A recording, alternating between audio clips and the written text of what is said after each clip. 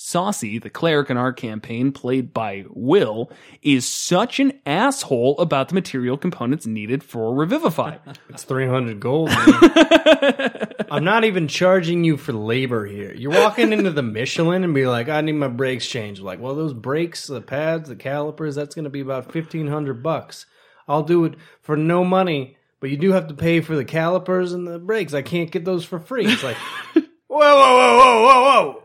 What do you mean you can't just give me shit for free? I'm literally burning diamond dust to keep all y'all alive. Diamond dust that we earned together. Yeah, and when we do it together, it's fine. But when you're like, oh, this NPC that I'm slightly close to fucking just got nuked to death by a revenant or something, I don't know her. I don't even like her. Welcome to Monsters and Multiclass, your weekly Dungeons & Dragons fix. I'm Kevin Odie. I'm Jared Bordigal. And I'm Will Melvin. And we'll be hanging out with you for the next hours to talk about anything and everything D&D related. This week we're taking a look at the Barbarian Warlock multiclass, and then later on the Balhannoth from Mordenkainen's Tome of Foes. So pull up a chair and listen up.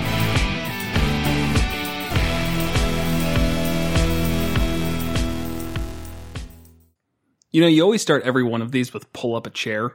But, like, what if somebody's working out while doing this, or, like, running, or just doing... Metaphorically. It's supposed to be, like, comforting. It's like, we're hanging out talking, so pull up a chair with us and hang out for a while. It's creating the symbolic realization of D&D, because nobody plays D&D at a standing desk. I'd play D&D at a standing desk. I wouldn't. No, I'm taking that back immediately. None of your players would be okay with it. All right. So, today our multi-class is the Barbarian Warlock, which, do we have a dumb name for that? Barbalok. All right. So this week we're looking at the Barbalok. The Barbarian is a melee-focused class whose main class feature is its rage ability, where it can get really angry and hit stuff even harder and take some more hits. Then we have the Warlock. The Warlock sells its soul in some way or another, or is touched in the head. You always roll your eyes so much. Its brain is broken by some overpowering external being that gives siphons power from some other powerful worldly entity that is not a god. That's such a boring answer. So it's touched in the head by a donkey, just kicked right in the head, and then they wake up with a bunch of magical powers. So Barbarian, we've got a 13 strength requirement, and the Warlock is a 13 charisma requirement. Warlocks are the only full casters in the game, according to Will Meldon. Only full casters. Only full casters. But in reality, they have the most interesting spell casting in the game, where instead of having a bunch of spell slots to choose from, they have one level of spell slots and a very limited use of them at their most powerful level. So, pretty differing classes right out the gate, but let's hear some first thoughts from Kevin. I think this could kind of fit into a similar vein as the Barbarian Bard from 2 weeks ago. Right. It's, you're dealing with a spellcaster with a Barbarian. But I think there's ways to do it. You could get a lot of versatility. The Warlock, since they're not just dumped on with spell slots, it's kind of limited on how often they'll do that, ignoring cantrips. So then being able to rage and hit things hard and all that, I think could be beneficial. So there's ways to do it. The possibly obvious that a lot of people might think about going Hexblade, I think is actually not that great in this case, though. And interesting. We'll dive into that. Yeah, okay. I'd like to hear more about that. Will, our resident Warlock warlord. Fanboy. Warlock fanboy. Just trying to keep up with the alliteration. It didn't work well. It's really, really, really obvious to just go for the Hexblade thing, but I think Kevin's probably at least slightly right on this one. What I will say, though, is the Blast Lock is probably your worst combo here, and that's one of the better Warlock wing. Blast Lock being Eldritch Blast? Eldritch Blast all the way. You've got all your invocations based off that. You can build an entire Warlock that almost only casts Eldritch Blast. And you're going to be great damage-wise and everything else. You can move them. You can do anything with them. The damage is insane. It's a great cantrip, but as a Barbalok, you are now adding a class feature that stops you from doing that. Yeah, and I think that's my favorite thing about Warlocks is their Eldritch Invocations. It's what really sets them apart from any other caster beyond their weird spell casting, is the fact that you can really sculpt your character in a lot of different ways. And I think what can be nice about this, and we'll obviously dive into it more, is the fact that if you do avoid that trap of only using Eldritch Blast and being an Eldritch Blast faucet, you can use those Eldritch Invocations for a lot of other interesting things. You kind of free up your ability to create some utility out of those. Because they have some great ones, even just Devil Sight, I think one is called, where you can see in darkness, right. Which we've mentioned plenty of times is something that is generally used with the Hexblade in order to see in darkness. I think the UA originally focused around that idea. No, that was actually pre-UA. This is before they created the real Hexblade. It was a fighter Warlock multiclass based off of that concept. It was creating darkness. Yeah, they would in an cast area. darkness and then be through that Eldritch Invocation be able to see in it, so they get advantage and everything, and everyone else gets disadvantage. And this was basically a form creation, like the D&D forums. Created this. Okay, so this was pre-Hexblade. Okay, well, I still think that with Pact of the Blade, you're probably going to be able to get a lot out of this type of multiclass. And any martial class that takes Pact of the Blade can usually get something out of the wizards. Not the wizards. What class are we doing? The Warlock's oddities. I think that's one of the first steps you take on the Warlock class is what pact do you go? Pact of the Tome, Pact of the Chain, or Pact of the Blade? Right. Chain is cool. Yeah, that's where your familiar, beefed up familiar, demonic origin or fey origin or whatever. Pact of the Tome makes your Warlock a better spellcaster. Right, which I think in this case probably a really bad idea. Exactly. Pact of the Blade was always kind of a redheaded stepchild of this class because you weren't a melee character. Right. So in this situation and in any martial class, I would say that's probably a easy decision to create your magical weapon that you can summon out of nowhere. And you can change it. You can do whatever you want with it. And it is a free choice. This is not the Hexblade subclass. This is something you have to decide out the gate, essentially, at their level. Yeah. Yeah, I mean, Pact of the Blade, though, you're not getting a whole bunch with it. So if you're pure Warlock, it gets you proficiency and your backed weapon and all that. And you can attune to it and summon it and stuff like that. If you're Barbarian, you're already going to get that proficiency. So really, it just gets you a weapon that you could summon to you. I think the summoning, I don't know. I think that's really cool. But you're right, it doesn't really show up a lot.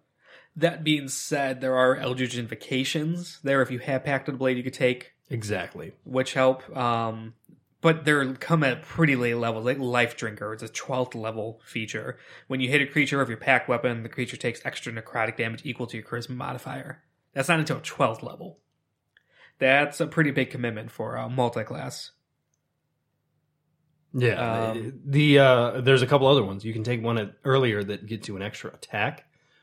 Yeah, I saw that. That's not something we're chasing as a multi-class. Right, so you could do that at level 5, which you're going to get as a level 5 Barbarian. I will say this, though. That is a nice thing to have in this situation because you can just not take the extra attack in this class, which is kind of a rarity for a melee additional class. Bards, it was like mandatory. You got it at 6th level. This one, you can save it for one of the other really cool invocations. Yeah, that's true. And then in Xanathars, there's the improved pack weapon or something like that. So it opens up what weapons can be used for it. But it makes it a +1. So that's nice, I guess. Yeah, even in our campaign, we're like, we're 8th level? Yeah. Not all of us have +1, that's for sure. No. So that's a nice free +1 magic if you need it to be. And you can actually swap these out on levels when you need to. So if you do get a +1, you can flip it out for another thing. Right. There is no end to the utility of all of these crazy invocations. Right. Yeah, so on the Hexblade Warlock, so this is the melee-centered Warlock, where if you get proficiency with swords and weapons and stuff, and you get attacked and do well in melee. And so a lot of people, if they are multiclassing in the Warlock with a martial class, will go Hexblade. Paladin to Hexblade is a real common one for mechanic. We haven't got to there yet. Mechanically, it's a really, really good one. With the Barbarian, I feel like you don't get a lot. The big thing about his Hex Warrior, where you could essentially replace using Strength or Dex for your Charisma modifier. But if you're already a Barbarian, that's not necessary, and it actually is detrimental because all your rage stuff, it's based on using Strength for your attack. So you lose that. Right. And then you do get Hexblade's Curse, which, that is nice. So you curse a target for 1 minute. You gain a bonus to damage rolls against the cursed target. That's equal to your proficiency bonus. You crit on a 19 or 20. And if the target dies, you regain some hit points, and that's a short or long rest ability. So, that's solid. But the whole Hex Warrior thing, which is really the crux of Hexblade, is, I think, almost completely worthless as a Barbalok. It also specifically says that you can't use a weapon with a two-handed property. Right. Which isn't always for the Hex Warrior. You can't have that be one of your Hex weapons or whatever. Later on, at some point, it talks about if later on you get Pact of the Blade, regardless of what your pact weapon will work for this. Okay. Well, that's all right then. Pact of the Blade, yeah. So as long as you go, and I think it's a little tough to justify not going 3 levels down in Warlock, because the pact is pretty flavorful and useful in its own regard. Right.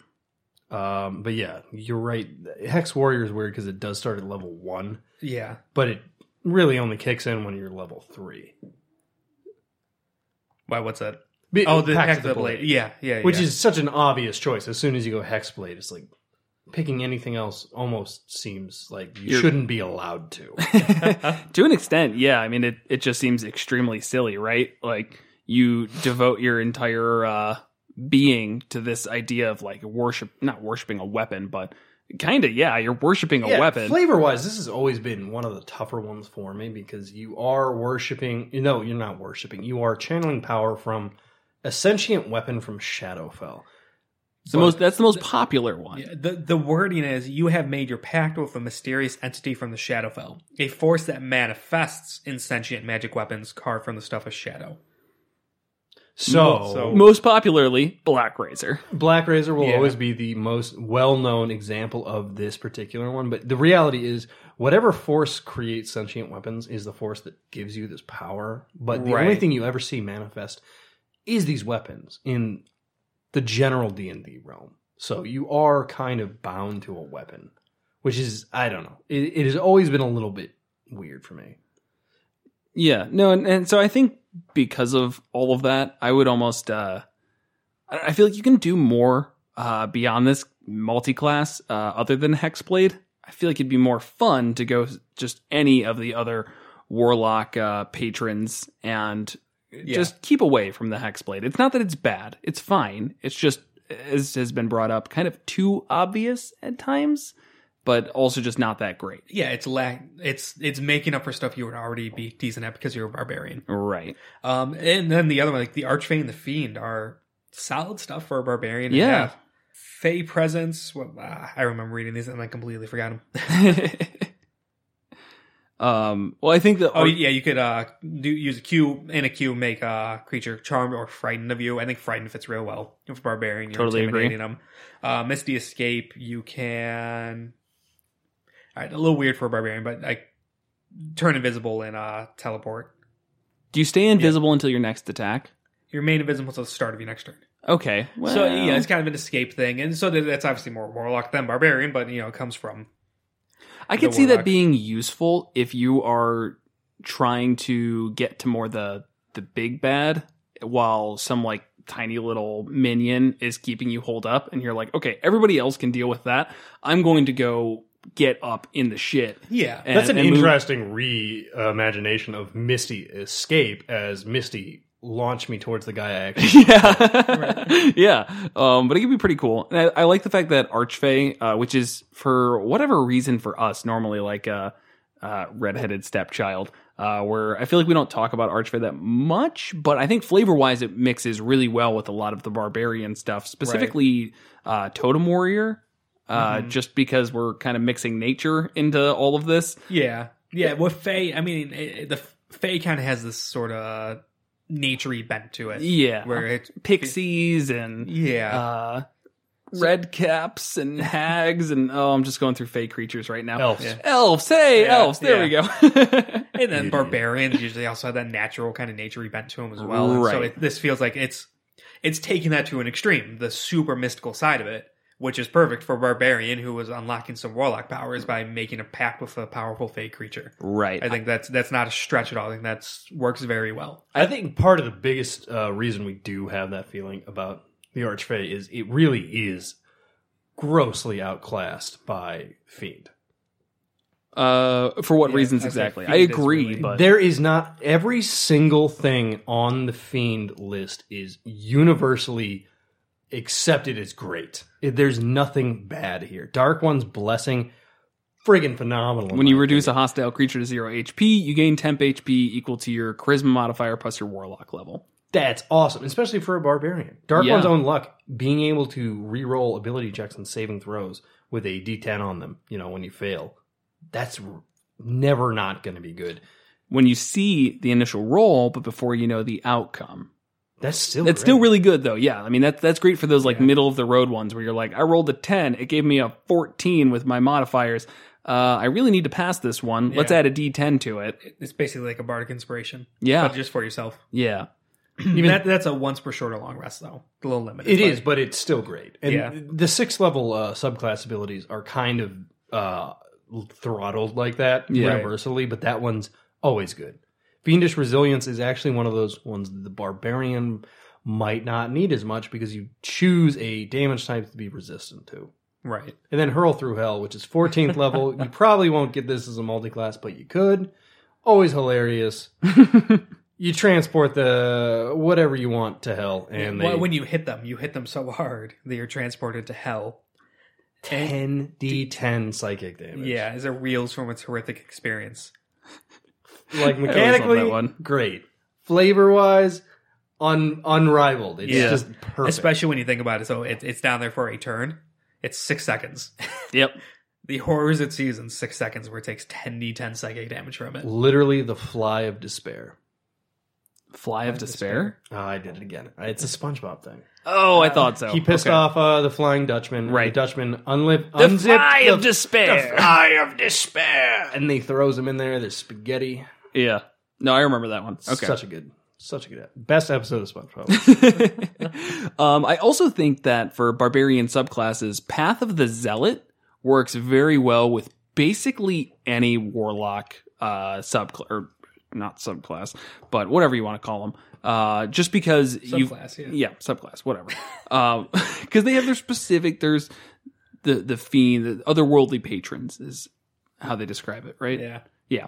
Okay. So either way, Path of the Zealot works really well because you are a zealot to whatever that thing is. So if it's one of the Eldritch Horrors, you are a zealot to that Eldritch Horror. If you want to go the Celestial, which is one of the odder warlocks because it's like the heal lock, that can work really well because you can do radiant damage from your Divine Fury as a barbarian, and mix it with some healing stuff.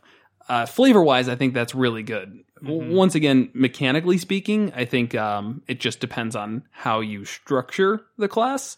Yeah, and what you're going for. Right. Are you trying to boost your martial prowess with various ability, like the Fiend stuff and certain invocations and things like that? Or are you looking to become more versatile? This is a really good way to become more versatile as a barbarian, which are kind of narrowly focused, very much so. Yeah. So if you dip into Warlock and take Eldritch Blast, so barbarians really suffer from ranged attacks. At best, you could usually get like a javelin because it uses your strength, but it's real limited on range and all that. So then you get Eldritch Blast. I think you can get that from 1 level dip, right? Correct. Yeah, and that will scale with your character level though, so the damage will always be keeping up. And now you have this option where if you're at range for whatever reason, which does absolutely happen, you can now Eldritch Blast it. The only issue is you cannot do that while raging. Correct. So if you're mainly barbarian and you're just trying to dip into Warlock for those few times that you're at range, you're probably going to be a little bit disappointed. But there are still times when it's like start of combat. On your DM. Yeah. You look at a situation like this. The DM can really be addicted to the barbarian and say, "All right, you're raging. You can't cast your spells from your multi-class. As soon as you stop your rage to shoot him, the barbarian or the dragon or whatever lands right next to you." But in most situations, it's good to have Eldritch Blast. I don't think anybody would not benefit from having Eldritch Blast. Yeah. All senior citizens need Eldritch Blast. Exactly. Yeah, so a 1-level dip's going to get you 2 cantrips, one of them Eldritch Blast, one of them whatever else you want. The first thing of your otherworldly patron, so take the Fiend one, where you then get the temp hit points back upon killing something. And then some basic spells. And then that I think will really increase your versatility. No, I 100% agree. There's a lot of stuff, especially we mentioned Armor of Agathis. That's a spell you can get as a warlock. Right, a really good one for a warlock. A really good one for what do we call it? Barbalock? Yes. Barbalock, yeah. As long as you level up in Warlock, though. At level 1, it's 5 temp hit HP, and then you do 5 damage back. That's right. It just scales very well. Yeah. Like Armor of Agathis. So if you're casting it at 5th level, you've got 25 temp HP, and you're dealing 25 damage to anything that hits you. But you got to get to 9th level in Warlock. Okay, yeah. Yeah, so Warlocks, that is the tough thing.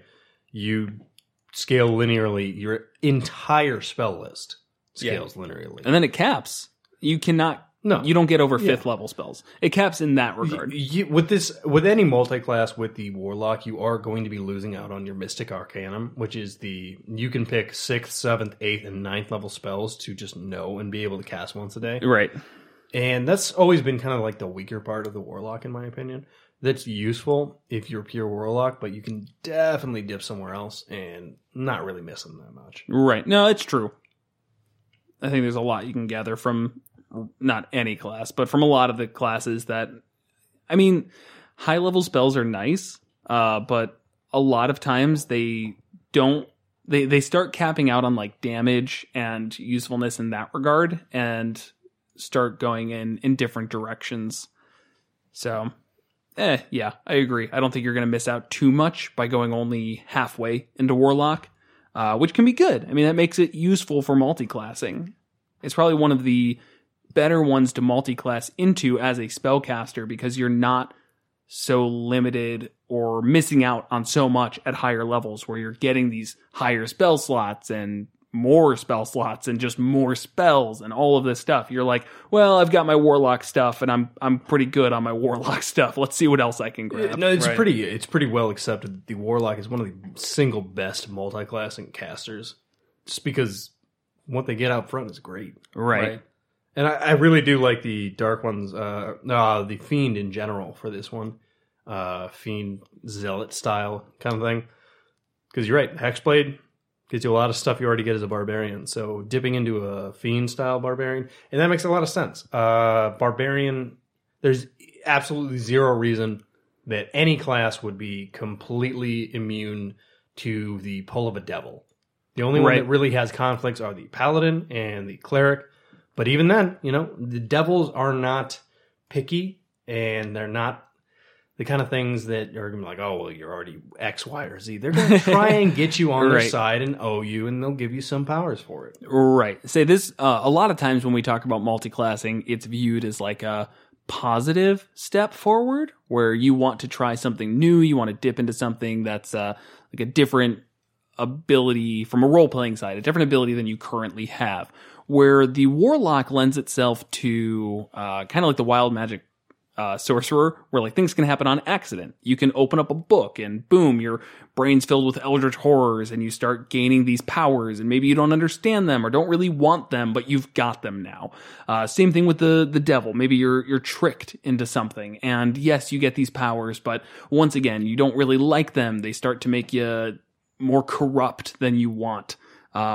And I don't know if a Barbarian is the type to really turn away from it like a Paladin would. A Barbarian, that invokes a lot of conflict, a lot of internal conflict for them to start deciding which path they want to go down. Do they start seeking out these crazy powers and maybe doing whatever the devil asks if that comes up? Or are they going to start shying away from it and I don't know, harnessing their rage, there's really no reason not to, depending on their type. I'm sorry, Satan. I'm busy focusing on my rage. I don't have time for your sinful ways.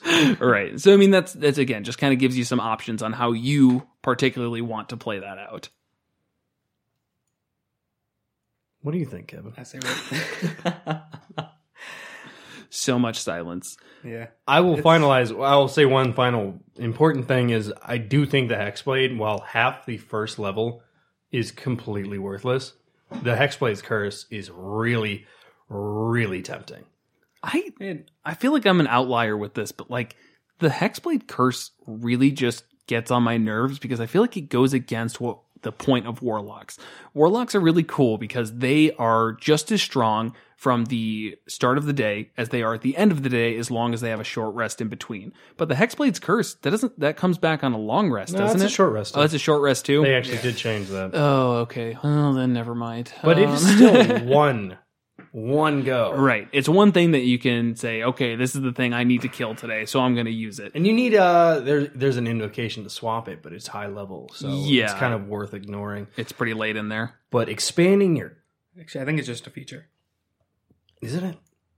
Yeah, I think you're right. They changed a bunch of shit. And we actually talked about that with the Shadow Sorcerer. They stole essentially the entire class feature that used to exist. Yeah. The Hound used to be the 6th level, and they just retransplanted it on Sorcerer. Yeah. 14th level Master of Hexes. You can spread your Hexblade curse from a slain creature to another creature.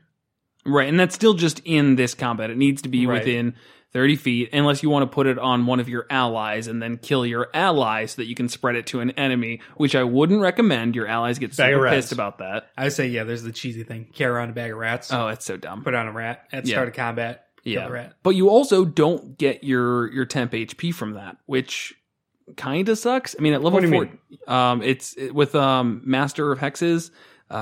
When you apply the curse in this way, you don't regain hit points from the death of the previously slain creature. Sorry, not temp HP. Yes. You just gain HP back normally when you kill something that you've hexed in this way.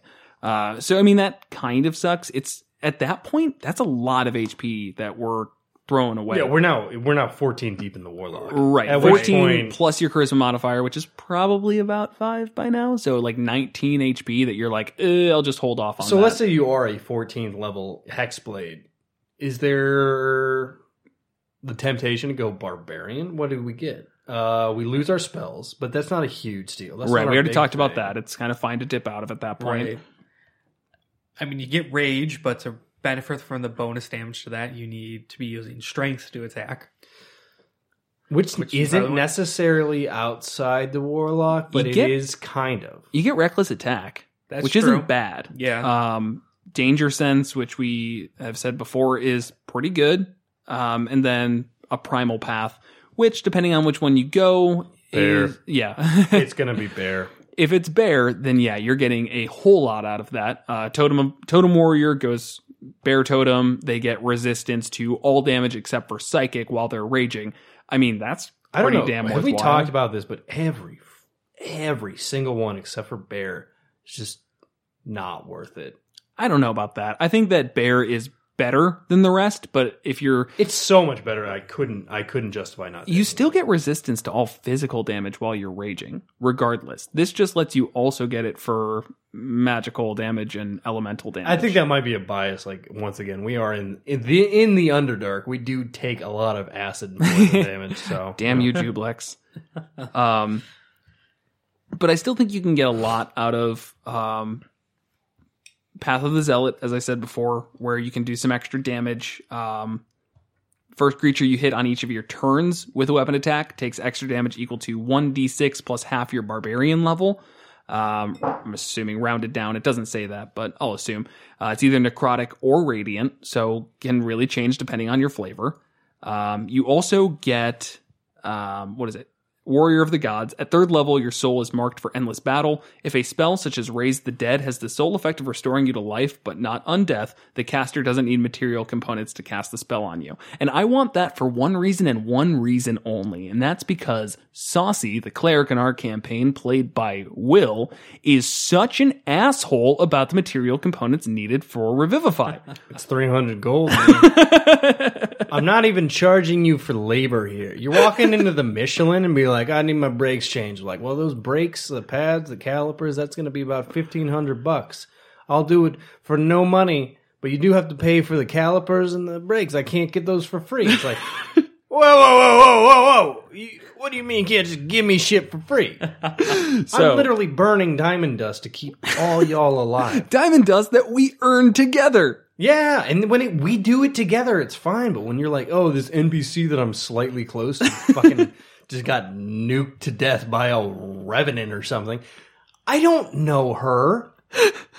I don't even like her. Well, if she took 3 levels into Path of the Zealot, you could revivify her without any thought. And that, I think, is actually a little bit understated in its usefulness, just because in a lot of cases, you should be limiting the amount of times you can get diamond dust. You shouldn't just have that all the time. And this person... Also, we talked about this. It's not diamond dust. It's just diamond. It's just diamond. Yeah. We just smash them up for convenience. Yeah. That's become a flavor thing because you like to blow it up their nose. I actually do kind of like that flavor.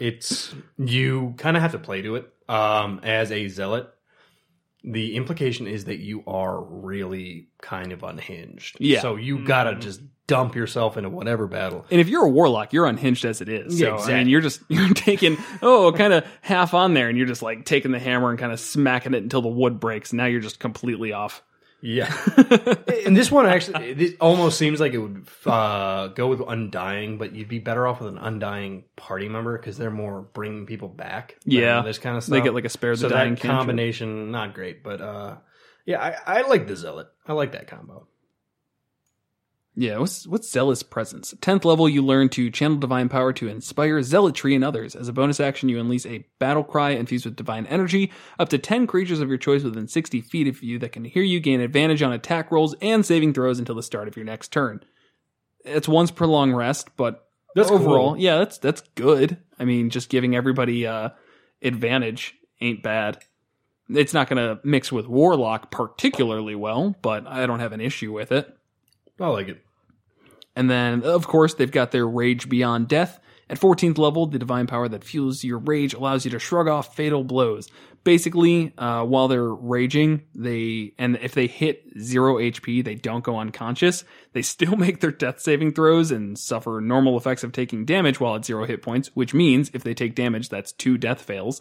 But as long as they are healed before their rage ends, they come back with that health. They don't die. It's a hilarious, flavorful thing. It's really good. Yeah, I like that one a lot. It's probably one of the, in my opinion, one of the best things as that is because you can just keep raging. You've got 3 death fails and everybody knows that you're going to die pretty soon here, but you just keep on pushing and you just wait. It lets your cleric hold off on that spell until combat ends when they're like, and you see your buddy die and you're like, oh. That rage is about to end. Let's get him. How many hit points do you have? I don't know, like negative 290. I'm bleeding out my eyes, man. I'm not doing great. Right. So flavorful, it's super good. It works really well at 15th level when barbarians just don't end their rage until they want to. Because now you don't have to worry about like not making an attack. I mean, really, that you can just go the rest of your adventuring day at 0 HP.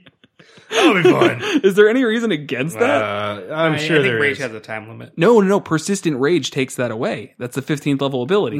Kind of. I don't think... At 15th level, your rage is so fierce that it ends early only if you fall unconscious or if you choose to end it. Yeah, you've got it a minute. still lasts a minute. Oh, okay. So you're still limited to a Once minute. you're a 20th level zealot, you're right. You could probably walk around with both your kidneys out and be fine. Just keep but on as soon as pushing you go through. to bed, then you die. So, you have to get a cleric to prepare you for bed. The Black Knight and Exactly. 'Tis only a flesh wound. Like one arm pulling yourself along. I've got this. That's what was one thing I loved about the Warlocks, the Undying, is one of their abilities, and it's at like 14th level, Indestructible Life. They basically get second wind that fighters get at second level, but you can regain as a bonus action 1d8 plus your Warlock level, plus if you put a severed body part of yours back in place while using this feature, the part reattaches. It's like, what use is that? When has anybody ever been like, you specifically lose an arm? I know there are like different flavorful ways to do it. The reason we don't do that is because nobody can deal with it. Except, if you had an Undying Warlock, that'd be the flavor once they hit 14th level, is like every major catastrophe health-wise takes their hand off. Right. And they're just like, ugh, again? I gotta use your resources, man. Put it back on.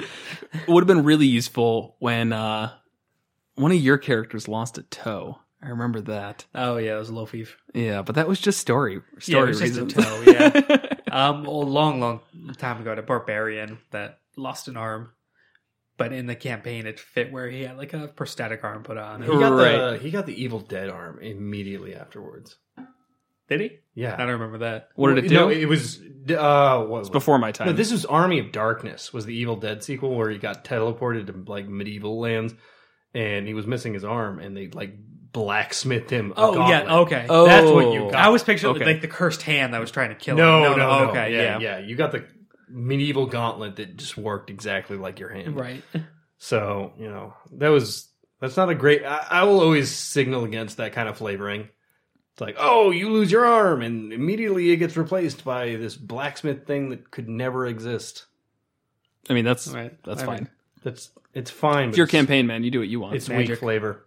It's weak flavor, man. It does kind of bring up like, why did you even lose the arm? Like, why did that happen? Yeah, I mean, that's fair. See, I know there is an injury table, I think in the DMG, that like can be a thing that happens when you go down, like when you die. So it's like you lose an eye and now you have disadvantage on perception checks that rely on sight and like little stuff like that. But we've never incorporated that. No. There's a bunch of tables, like one of them's semi-popular, and it's just like a psychopath DM's version of what should happen. It's like, oh, you got critically hit, roll on the table. Oh, 83, that person's genitals got cut off. I'm like, what? Why? Don't make them go down, man. I think it is kind of it's really funny though, because I love just thinking about the real life implications of D&D, where after 8 hours you're just back to total full, everything's fine. Where the other day I tripped and fell while chasing my dog and now have a really hurt shoulder, and it's been a lot more than 8 hours and I'm not doing well. So you are an incredibly we're commoners, man. I know. I had to move all the shit out of my house by myself in one day.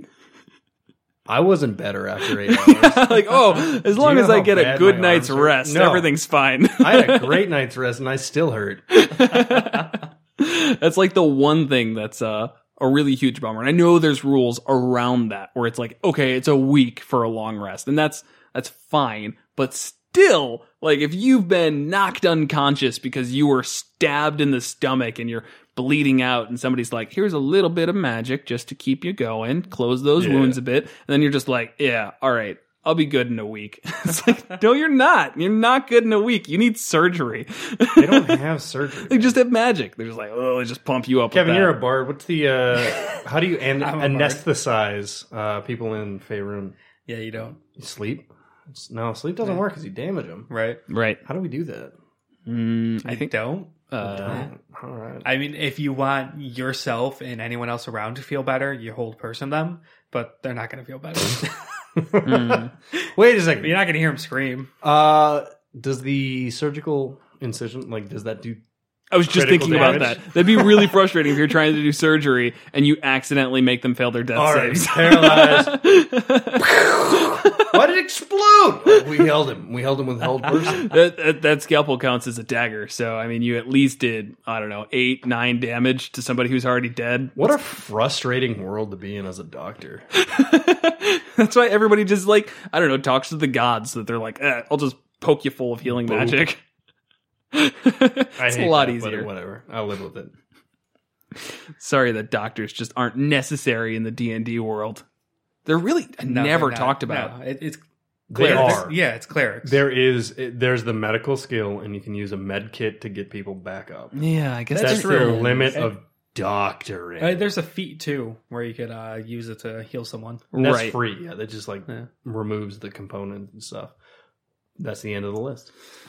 Yeah, it's not too great. All doctors are good at is like, oh, this guy's dying. Now he's not dying. He might die eventually, but he's not dying now. I think it'd be kind of fun to play a campaign that has no healers, just so that the medkit became worthwhile. We do that all the time. When? Right? What do you mean we do that all the time? We had this conversation. This is the first time we've ever had a cleric on staff. Cleric, And yeah. it has seriously changed the way that we play the game. You're right, but everybody has had some healing. We've always had a bard who's got Right. cure wounds. Yeah, that's At one point, we had a druid. They had cure wounds. I don't know who else we had. I think we also had a bard at that time. Yeah. Right now, even a paladin. yeah. A paladin has lay on hands to yo-yo cure just a wounds, little yeah. bit. And cure Controversial wounds. take. They should not have lay on hands. Who- Every time you use lay on hands, I'm like, that's just too much. You're just mad because I've got 35 healing. I mean, I've got way more healing than you do. Right, over but I can- time, But mine's not a chance. You can roll those healing words, and you're like, oh, you get 5 health. Where I'm like, there's exactly 29 health, and now I've got 6 left. I hate that. That reminds me of a combination error that could be good for the barbarian. One of the Eldritch invocations. Yeah, so you'd have to go back to the chain and have a familiar, which is still going to be really useful regardless. And if you take this invocation, if you're within 100 feet of your familiar and regain health, any die you roll, just treat as a maximum. Yep, I meant to bring that up earlier. That's extremely useful if you've got a healer in your party. Yeah. Because now, I mean, even like that, like healing word, you did that at 3rd level the other day. That's how many D4? That's That would have been 3D4 3D4. plus your wisdom modifier. Yeah. So I mean, that's 15 health right there. I'll take that. Yeah. Take 15 health out of on a 3rd level spell, but at a range, whatever. Point is, that's extremely useful, and there's no limitations to that. It's not once per long rest. It's just you become a very good target to heal because you take away any of that risk. Right. Somebody wants to cure wounds you at 5th level, you're getting 40 HP back plus whatever their modifier is. Right. I'll take that. Yeah. All right, I actually just thought of this. Here is a reason that anything other than Hexblade is a little bit rough. There is a Hex spell that is kind of core to the Warlock, especially with certain builds, that you have to be careful. You have to avoid all this shit because it's concentration. Right. Right. And that's a lot of what the Warlock was built out to be. Is doing these concentration spells because they have so few. Hex on your concentration and Right. moving it throughout the battle. You need to keep that up. If you want to build out this Warlock, you got to do something differently. And Hexblade's probably the easiest way to make that compromise. Yeah, that's true. No, that's actually a really good point that we haven't brought up, and is that the Warlock spellcasting does not lend itself well to the Rage idea. No, I was, when reading up on all this, I was going through the Warlock spell list. There are so many concentration spells. Right. Which, And it which needs to, fits because yeah. you have so few slots.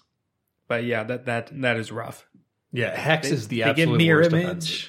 We're back to the Barbarian Bard, where it's like, what doesn't require concentration? Barbarian art. Yeah, Barbarian art, whatever. Looking at the Can you give me Warlock a spell laminate? list is so depressing, though. It's like, there's power there, but if you do have Rage interrupting it, it's like, holy shit, I can't do anything.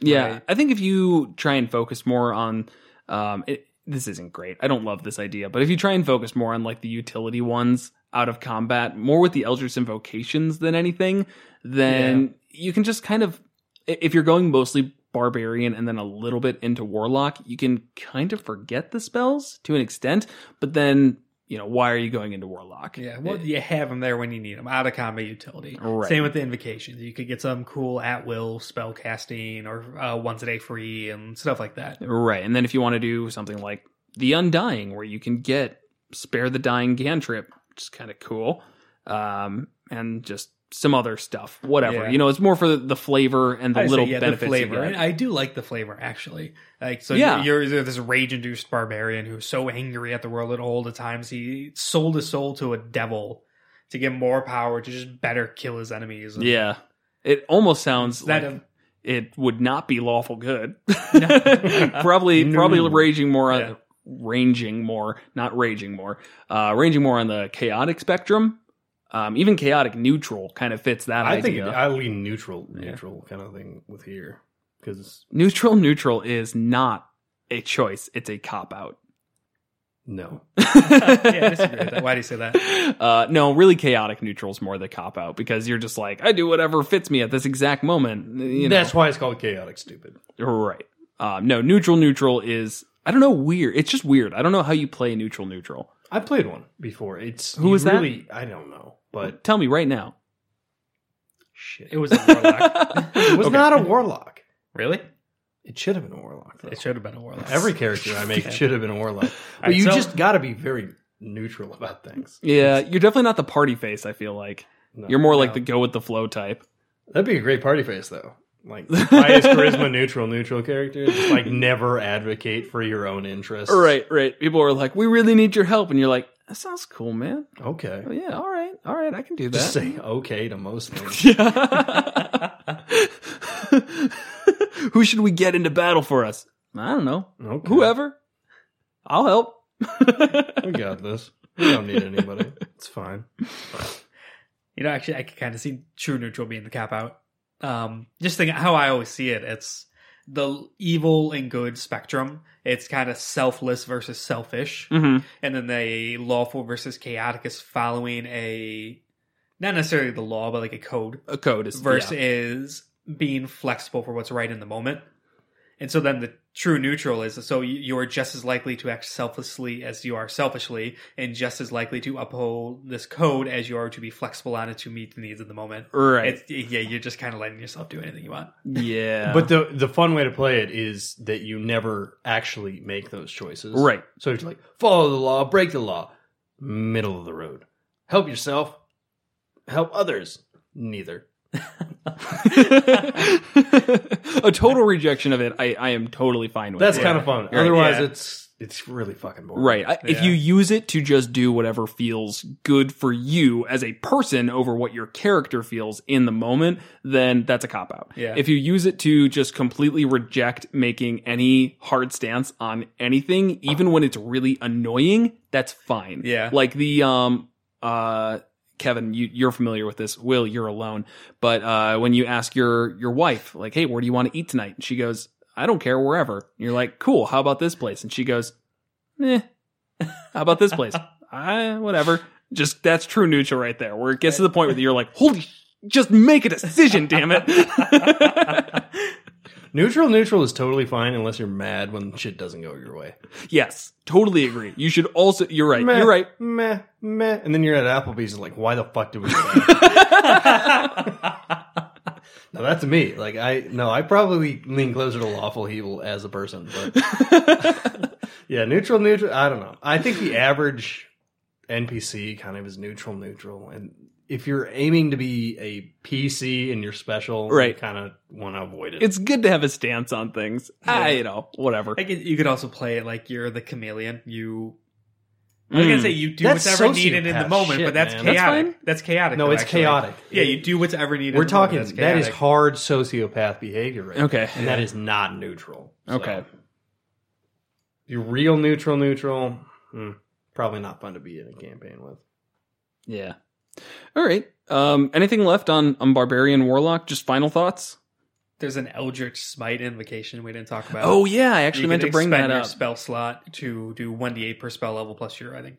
And that spell or works just something. like Smite, where you don't need to use an actual spell, so you can use that while raging. Yeah. So that that's- is... That's limited to Pact of the Blade? Yeah. Okay. Yes. And you're probably better off just going Paladin. Not till 5th level. Yeah. But flavor-wise, if that's what you're going for, and that's totally fine. Yeah. And I think, just trying to do a Barbarian Smiter works great. Yeah. And then... Yeah, it works good. Grasp of Hadar. So that's when if you hit someone with an Eldritch Blast, you pull them 10 feet towards you. Again, it could really help mitigate the lack of range issue. So you have the Eldritch Blast to use it when something's at range, and if something's trying to flee. I mean, But you have to drop your rage for that, Yeah. which kind of sucks. Yeah, but I think about it kind of roleplay wise. You're fleeing from this terrible person, the Barbarian Warlock, the Barbarian Lock. What do we call it? Barbarlock. Barbalock, thank you, yes. Barbara.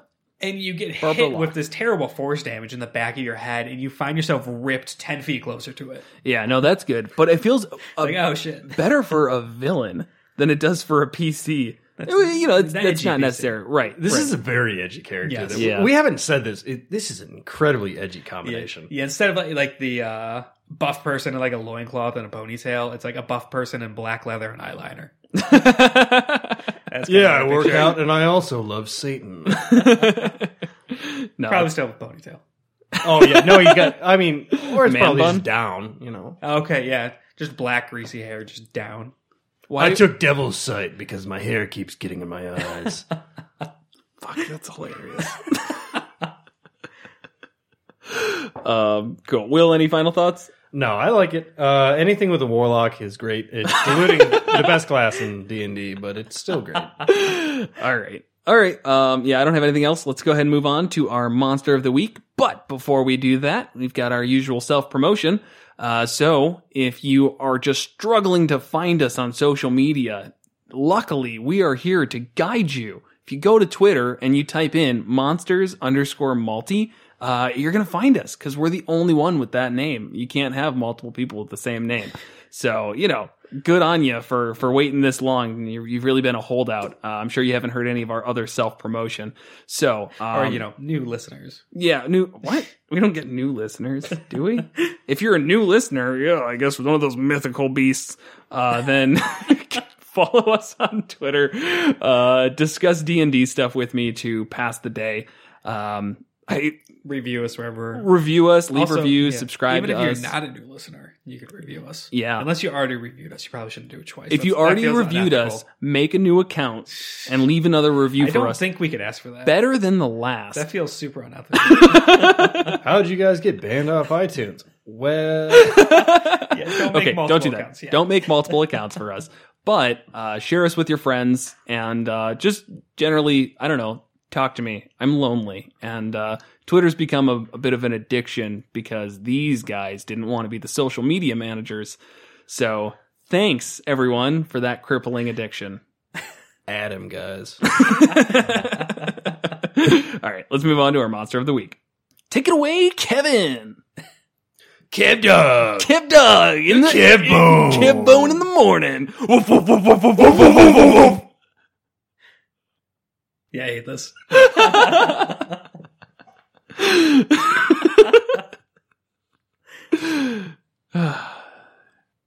Take it away, Kevbone. I'm done. This week's monster is the Balhannoth. It was a recommendation from the Reddit user Ishihara's Bitch. Interesting name. The Balhannoth is a aberration from the Shadowfell. As just like all aberrations, they have the ability to mess with people's perceptions and minds. A lot of aberrations have mind control and stuff like that.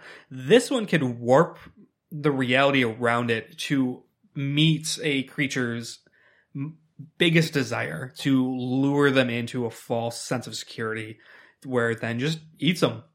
You always need to look out for them in the Shadowfell, but they are also dragged into the Underdark, where drow raiding parties will actually capture them and set them up as sentries outside their fortresses and whatnot. It's a pretty big stat block. It has layer actions and a lot of really interesting stuff here. So what are your guys' thoughts? My thoughts are, Ishihara's Bitch, I hate you for recommending this because we're currently in the Underdark. And this thing is right up Kevin's alley of fucking with us. And I'm, regardless when you inevitably throw it at us, I'm just going to have to grin and bear it and pretend I don't know what's going on because I'm a good role player like that. But this thing... Did I already know about this? Oh, no. You probably didn't, but... I don't know. At the end of last episode, you finally made it to the city you're going to. Oh, no. And it's in kind of a weird... son of a bitch. But no, that's the number one thing I love about this is it's one of those times where a DM just gets to sit back and mess with their players' heads. And that is always a great monster where you can go on for a pretty good amount of time where this thing's, exposing the deepest desires to maybe just one of the party members to just keep them moving and say like, no, I need to keep pushing ahead. Like I see the thing that I want more than anything. And until it's just too late. And this thing packs a punch at challenge rating 11. And it's got all the good stuff. It's got multi-attack. It's got legendary resistances. It doesn't have good saving throws, though. It's actually very squishy. Yeah. So this is very much like a roper mixed with an LSD trip. It's a really bad one. not necessarily until the Balhannoth gets there. This is a great LSD trip. It's like, oh wow, I found everything I was looking for. Right. Oh no, it's actually just a monster. Yeah, it's just a roper with even more tentacles and. Oh, God, it's really ugly. It is. It's got a picture. Yeah. It looks Always recommend looking at like those. it looks like a melted version of the Predator. Yeah. Oh, okay. Without any of the armor. Yeah, With I see that. tentacles. Yeah. And tentacles, of course. So, yeah, it's a large aberration as 25 speed, 25 climb speed, 114 hit points, 17 AC. So nothing too crazy there. Yeah, 2-a-day legendary resistance, and it makes a bite attack and 2 tentacle attacks. Those hit hard, though, for challenge rating 11. Right. The bite attack is 40-10 plus 3, and then each tentacle attack is 2d6 plus 3, and then it also grapples and pulls them closer. Right, and I think it's really important to point out its multi-attack is pretty interesting. It either makes a bite attack and 2 tentacle attacks or 4 tentacle attacks, and its tentacles are pretty scary. Reach of 10, plus 7 to hit, 2d6 plus 3 bludgeoning damage, which isn't really that much, but the target becomes grappled and restrained. With an escape DC of 15, it's not going to be that easy to get out of, but it can do this. Where's the restrained? I don't see that. Until this grapple ends, the target is restrained. Yep. The only thing that kind of is limiting about this tentacle attack is that it can only do it on one target once it has that grappled target. So Per tentacle. Does it say that per tentacle? You can't use this tentacle against other creatures. The Balhannoth has 4 tentacles. You're right. So, I mean, even first turn, it can just lash out, grab all 4 PCs, and now it's doing its bite attack, which is, once again, 40-10 plus 3 piercing damage with advantage, and it's restrained. So does that do anything else, or is it just advantage on that? Just advantage. And then all the PCs attacks will be at disadvantage. Right. So that's some good stuff right there. And then as its legendary actions work between each person, we keep it doing has the bite. three legendary actions. The bite attack is catastrophic Right. for especially a party that's kind of spec for this. But teleportation and vanish, which it can also do, I think this is important because this is a very squishy and semi-easy to hit and Simple. It's a simple kill creature. unless it's got the advantage tactically. Right. If your players are, 100 feet away from it and can clearly see it, you've screwed up your encounter. It will be dead in a few turns. Well, that's its entire thing, is it's luring you into its Exactly. area. And I think it actually gets it gets regional effects, but does it have layer actions? It does have layer actions. We'll talk about that in a second. Sorry, keep going, Will. But yeah, if you look at the legendary actions, the Balhannoth can magically teleport with anything it's carrying, all that stuff up to 60 feet. If they get too close to this and they're like resisting these tentacle attacks, this is a good way to get out of that and kind of restart the fight. Vanish. I don't actually see a situation when they want to just go away. These creatures are kind of like just evil monsters who do want to just do bad stuff. But it can get an advantage on the... I think it's good to start. That's a good start. But yeah, as a legendary action, maybe just spicing it up. I think it's what you were saying, where if it gives you opportunities to reset the encounter almost, where it takes a couple big hits right from the start, but it grapples somebody and then teleports away and then vanishes. Does it? Oh, you know what? It doesn't make the thing it's grappling invisible.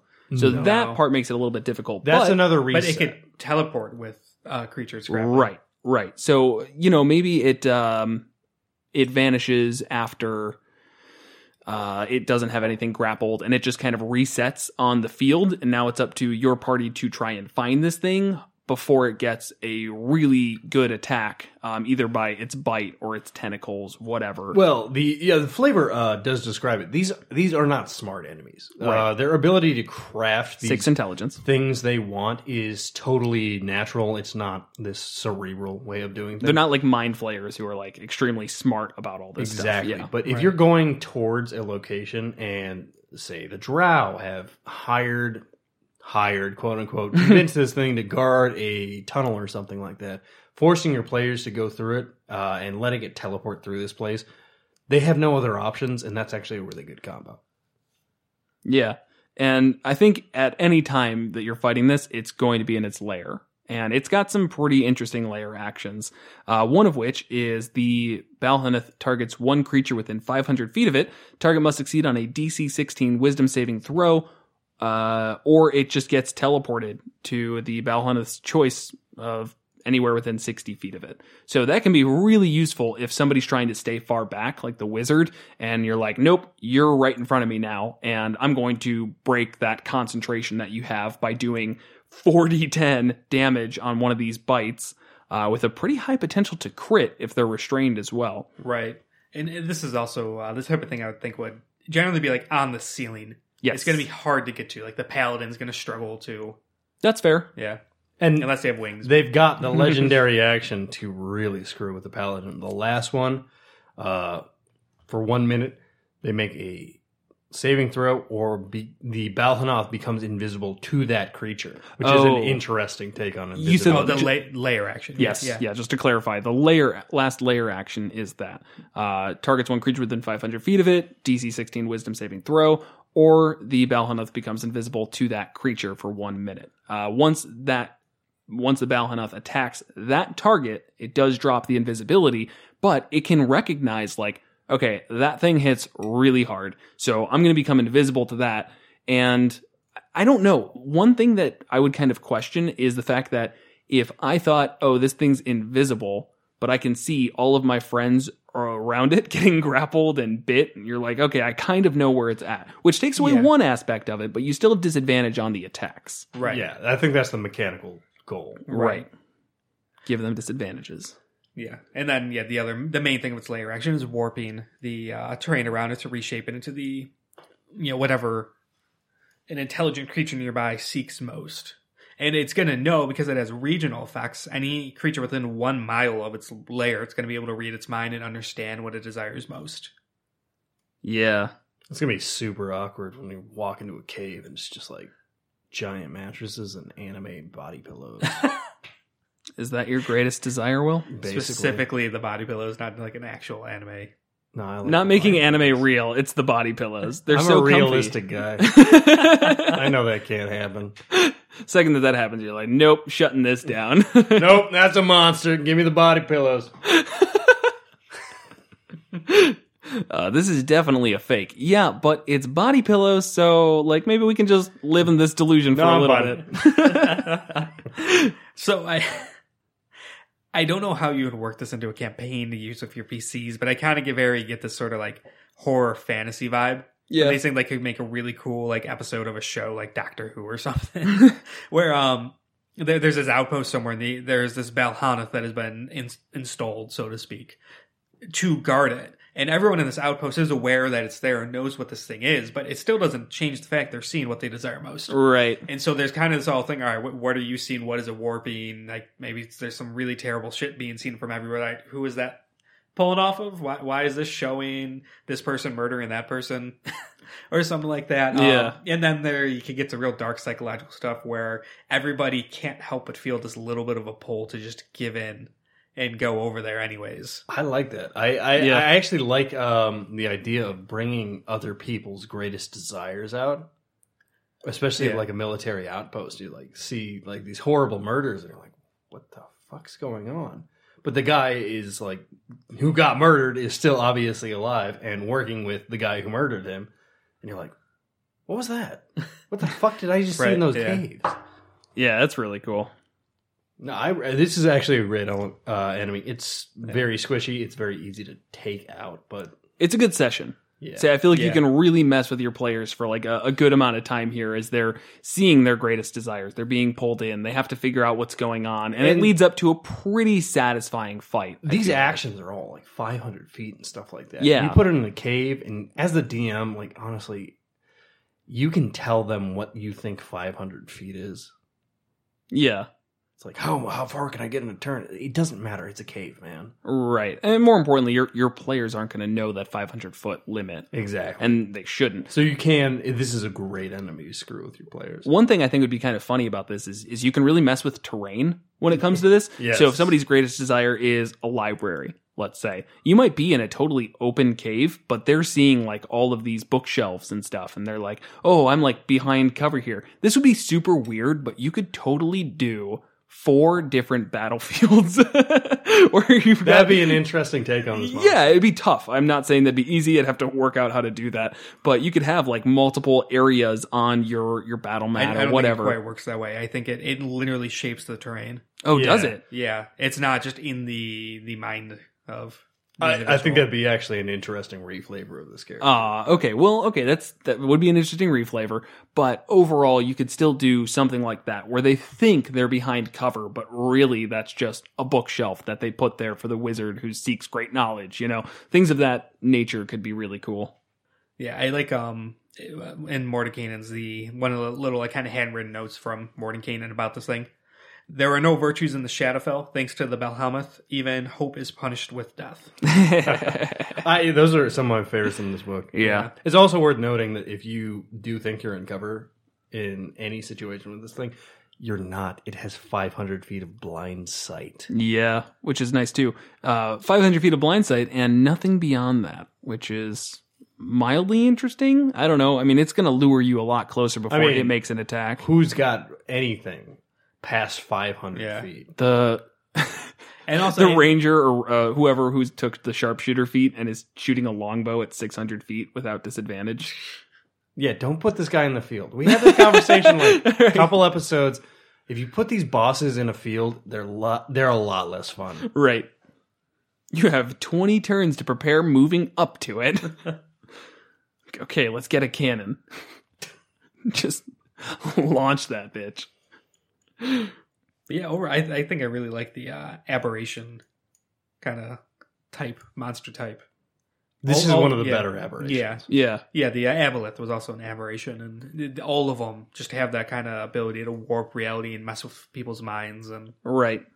that makes for it's nightmare fuel, really. Yes. It tugs at all of them. I think tug at like kind of primal fears. Right. And I think that's something that's kind of difficult to portray in D&D is really, again, tugging on those primal fears, but illusions are always a good way to do that, where you think you're seeing something, but nope, sorry, you're getting dragged into a cave and eaten is pretty scary. Right. Or, finding out that this is happening to a drow settlement. That one would be super weird if you're like traveling through the Underdark and drow are like, hey, we actually need your help.